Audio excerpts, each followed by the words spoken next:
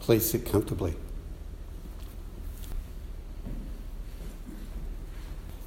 And this talk today is called Broken Spider Webs.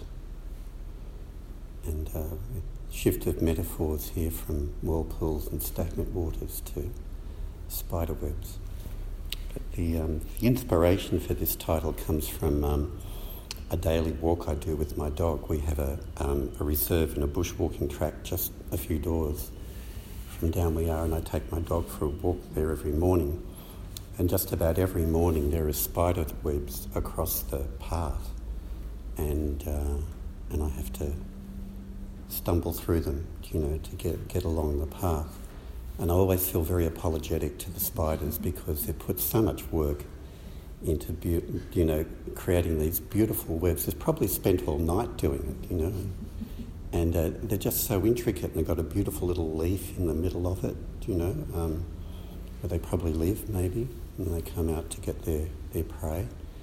And I bow before I go through, but it probably doesn't make any difference to them. I've just ruined a whole night's work. And their livelihood, their livelihood actually depends on their survival, depends on this web working, to get their food, to survive and to feed their young and so on. So it's a big deal for them. But I go through everything every morning, and I stumble through them. And I suppose through a spider, that's life as it is, And you're just there cruising along, sitting in the middle of your web, everything's fine, and then crash. This great lumbering thing goes through and ruins your house. And when you reflect on these spider webs, they're so beautiful. And sometimes when the sunlight in the morning is on the right angle, and you look up through the valley and amongst the trees, they're not just on the track, but if you get the right angle, you actually see hundreds of spiders' webs between the bushes. And they're all facing the same way. Somehow they know that the wind or whatever brings the prey into the trap. And there's even little baby webs. So you get a big web with the mother's father spider, and then there's another little web behind it with a tiny little spider inside it as well. And it's kind of like the sprit sail behind the mainsail on a boat, like this big sail, and then there's a little one there. These little babies learning how to weave these webs as well. It's like this incredible intelligence in their DNA that directs them and instructs them how to do this. But I break through their webs every morning. And if we bring that same analogy metaphor to a human life, and one of the basic things we need to do as well is to survive. We need to eat, and we need shelter. We need to protect ourselves from predators and harm and so on. And so we do the equivalent of spinning our webs as well, and we get our houses and we build our houses and we have our families, and most of us don't directly get our food. We're at a sort of second tier from that. Usually we don't grow our food and hunt for it, but we go out to work so that food can be provided. And that fulfills a basic survival need that we have, just like the spiders. And we also weave other webs too. We weave family webs, extended family webs, friendship webs, community webs. That's all very functional as well. We become connected in. We network. Networking's good. But in some point in our life, there's other webs that we weave, and we weave webs of dreams. And who knows when it starts or how it starts, but at some point in our life we get beyond our basic survival needs when we've got enough food in our belly and we're safe and so on, and then we start to wonder about life. And we look up at the stars in the night time and we see the vastness of the universe, and we're struck by ideas of infinity, and endlessness, eternity, and how small a speck I am on this little small speck whizzing through the universe. And we start to wonder. And then we can look within and we start to wonder, who am I? Who am I? Now, if we were to just ask those questions as a statement of wonder and not get neurotic about it, then it all would be fine. They would just be experience of awe and wonder. But usually we don't do that. And what happens is that those questions are asked not just with natural childlike wonder and awe, but they're flavoured by anxiety and dread. Who am I? Who am I? Who am I? What am I going to be? Who am I? So instead of being able to just stay with the empty nature of those questions, it's like then we've got to fill it in. We've got to fill in the emptiness. Who am I? Who am I? What am I? Who am I going to be? What am I going to be in life? What does this mean in this vast universe? That I'm here in space and time, and that one day I'm going to die. Anxiety, dread starts to seep in, and then it flavours our life. So we all become caught in the web of our self-centred dream. And the silvery, sticky threads that we weave that web with are our thoughts and emotions, and we create this tangle.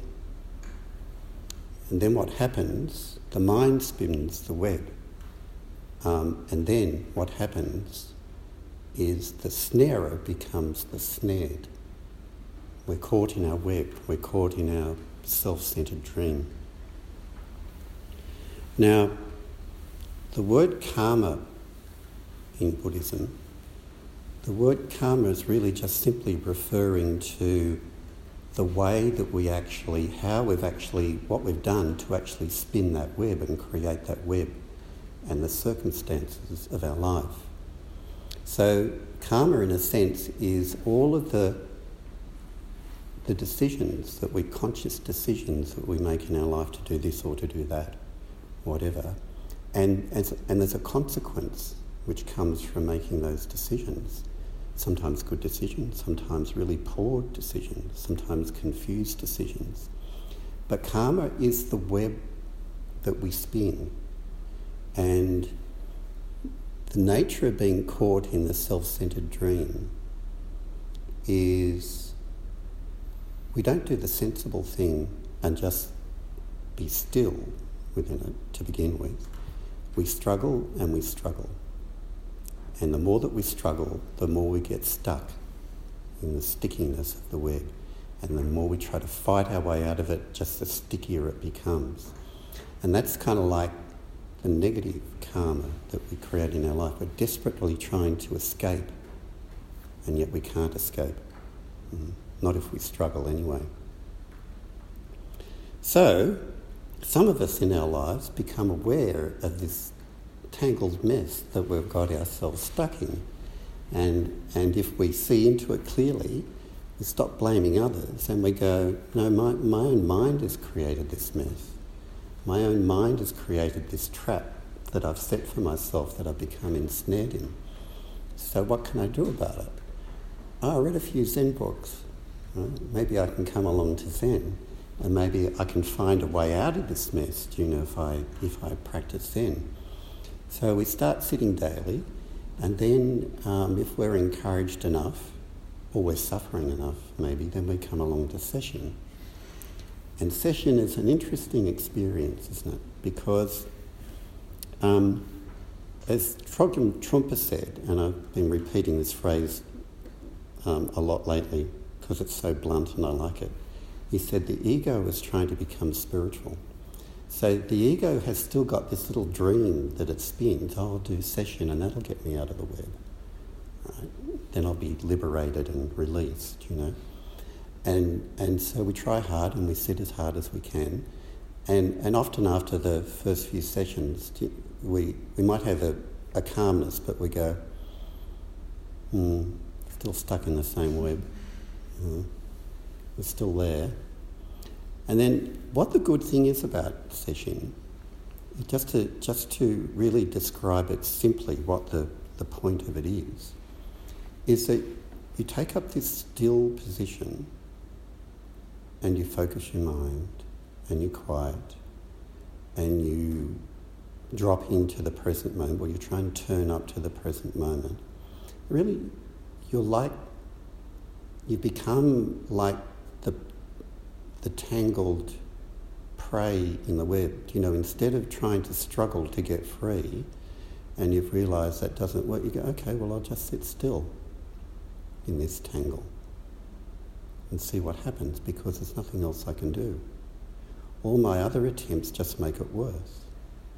So that is what the nature of doing this, like for an extended period of time, is. It's like, okay, well, just sit still and stop struggling for a while and see what happens. And then Zen teachers over the years have also developed these nasty little devices called koans. You know, whereas if you sit still but your intellect keeps spinning on, thinking it kind of can solve it with your intellect, well, you then take up a koan and you realise your intellect's not going to solve that one. It's just completely stopped up. So you stop there as well. Your mind is stopped from going forward trying to problem solve. It can't get its way out of the web through that process either, right? And you might have the fortunate experience of being stuck on a koan for a long time. It does you the world of good, I know from personal experience. And so the way that session works, if I could make a distinction here, it leads you to, in a sense, it leads you to give up. It leads you to really giving up trying to get out of the tangle that you're in, that you've created. But it's a kind of a relative surrender. When we go through session and training, it's like we realise, like most people realise about 2 days into session, there's no point struggling to be here, so I'll just give up the struggle. And then as soon as we all know that to one degree from our own experience, you struggle the first few days, and it's like something happens, something clicks, and you give up the struggle. And it's not so hard anymore. That's how session works. It's like a microcosm of our life. It's like it's putting our own life out there in our families and work and everything and everyday life, and it's kind of like building up the intensity, so we see exactly what's going on very clearly. But we struggle in our everyday life, and we struggle in here until something clicks, right, and it drops. Then you relax, and you're relaxed and upright and still, and relatively, you can surrender to the experience of session. You're not going anywhere for 7 days, 6 days, just here, and you've committed to just turning up to the present moment, whatever it brings, and somehow you can settle into that. And that's good. That training's good. But eventually, that's relative surrender. There's another step, and that's absolute surrender. Soen Roshi, who was one of Robert Aitken's teachers in Hawaii, and he was also a teacher to Joko as well. He was a very eccentric, lively little monk. And when he lived in Hawaii with the Aitkens, he used to laugh his head off when he used to go past roads where the sign said dead end. right? That's in practice, right there, dead end. So you think you're going down a thoroughfare that's going to take you somewhere, and you come to a cul-de-sac. Boom, can't go anywhere, right? And that's where Zen practice ultimately leads you. You come to a cul-de-sac. You've learnt relative surrender, and you've developed some calm and equanimity in your life. But you keep going into it, and you realise the ego cannot become spiritual. The ego's got to give up becoming spiritual. It can't become spiritual. It's like a paradox. It's idiocy. The ego cannot become spiritual. But you realise that behind all of your hard work and everything, that's been there. It's still spinning this little web of what liberation will be when you're out of the web, but it's still in the web, creating it.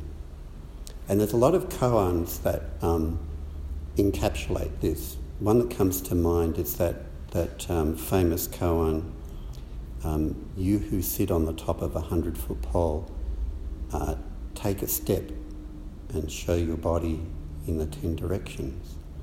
So you can do a lot of work on yourself, refine your experience,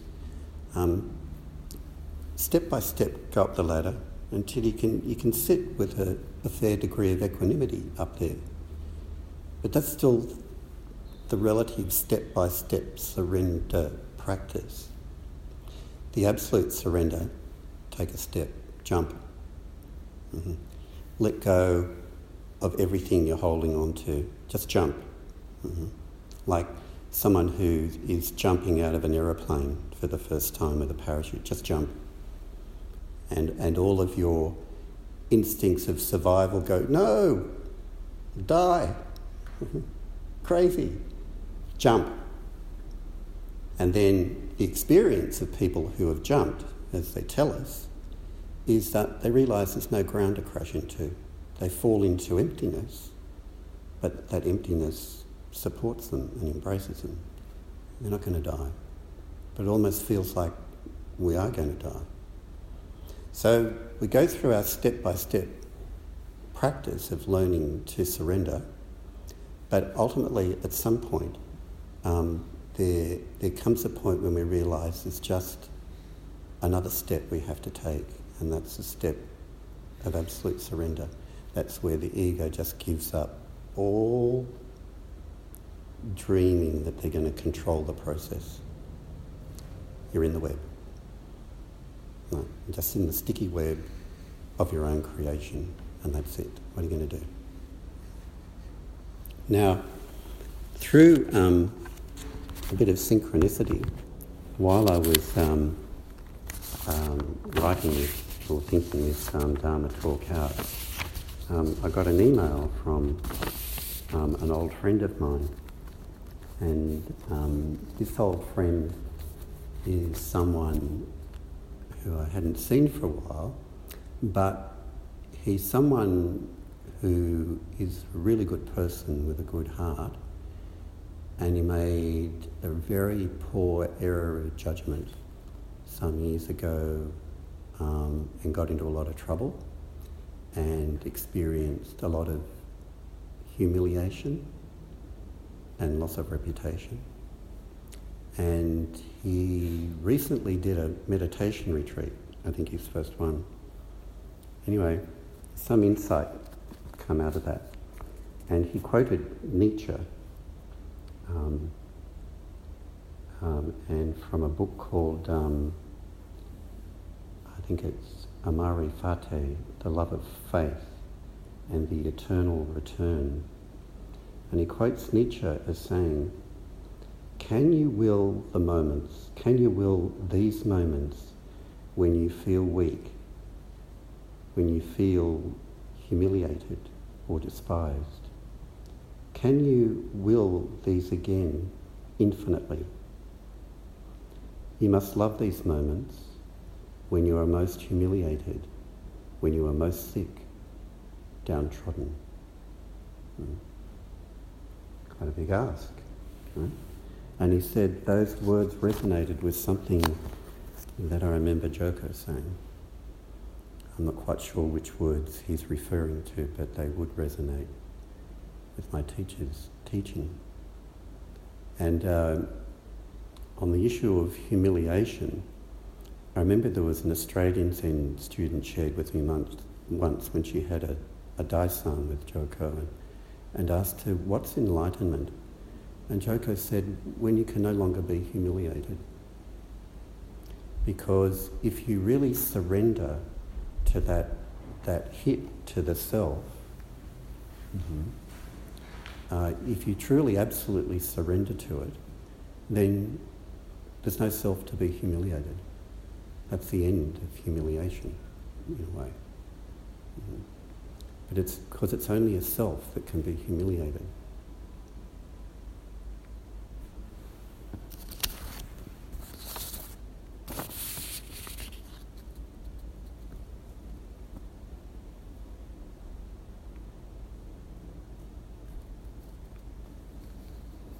So really the mantra of sesshin, the message of sesshin all the time is surrender, surrender, surrender.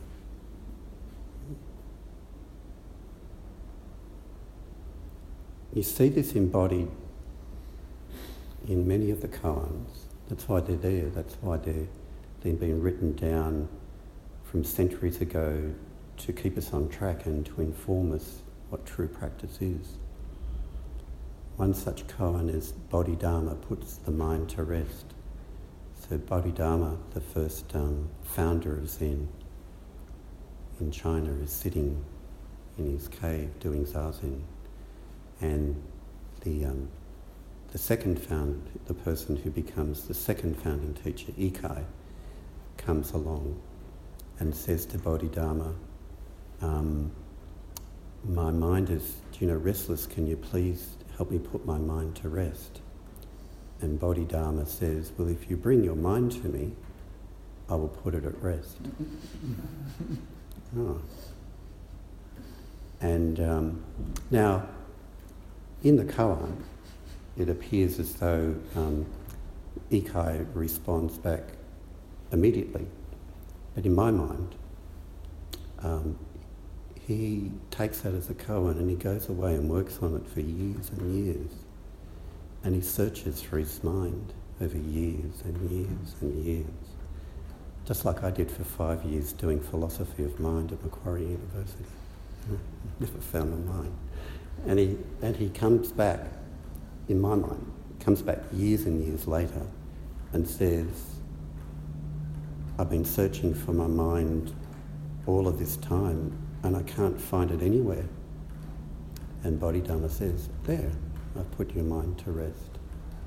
So that koan embodies inquiry, struggle, searching, dead end, giving up, total surrender, realisation. That's how it works. So, like the broken spider's web, we're kind of like these spiders that I run into every morning. We've all built our little web of dreams, and we've built it, we've spun it with our mind, and we've spun it with our thoughts and our emotions. This silvery, sticky substance that we're stuck with him. And if we practice with surrender, we'll be ready for the moment when life bumbles through our carefully structured web. Like me stumbling through every morning, this stumbling human idiot that goes through and breaks the web every morning. Life will break our web. Whatever that might be that breaks it, I don't know. But our practice makes us ready for that to happen.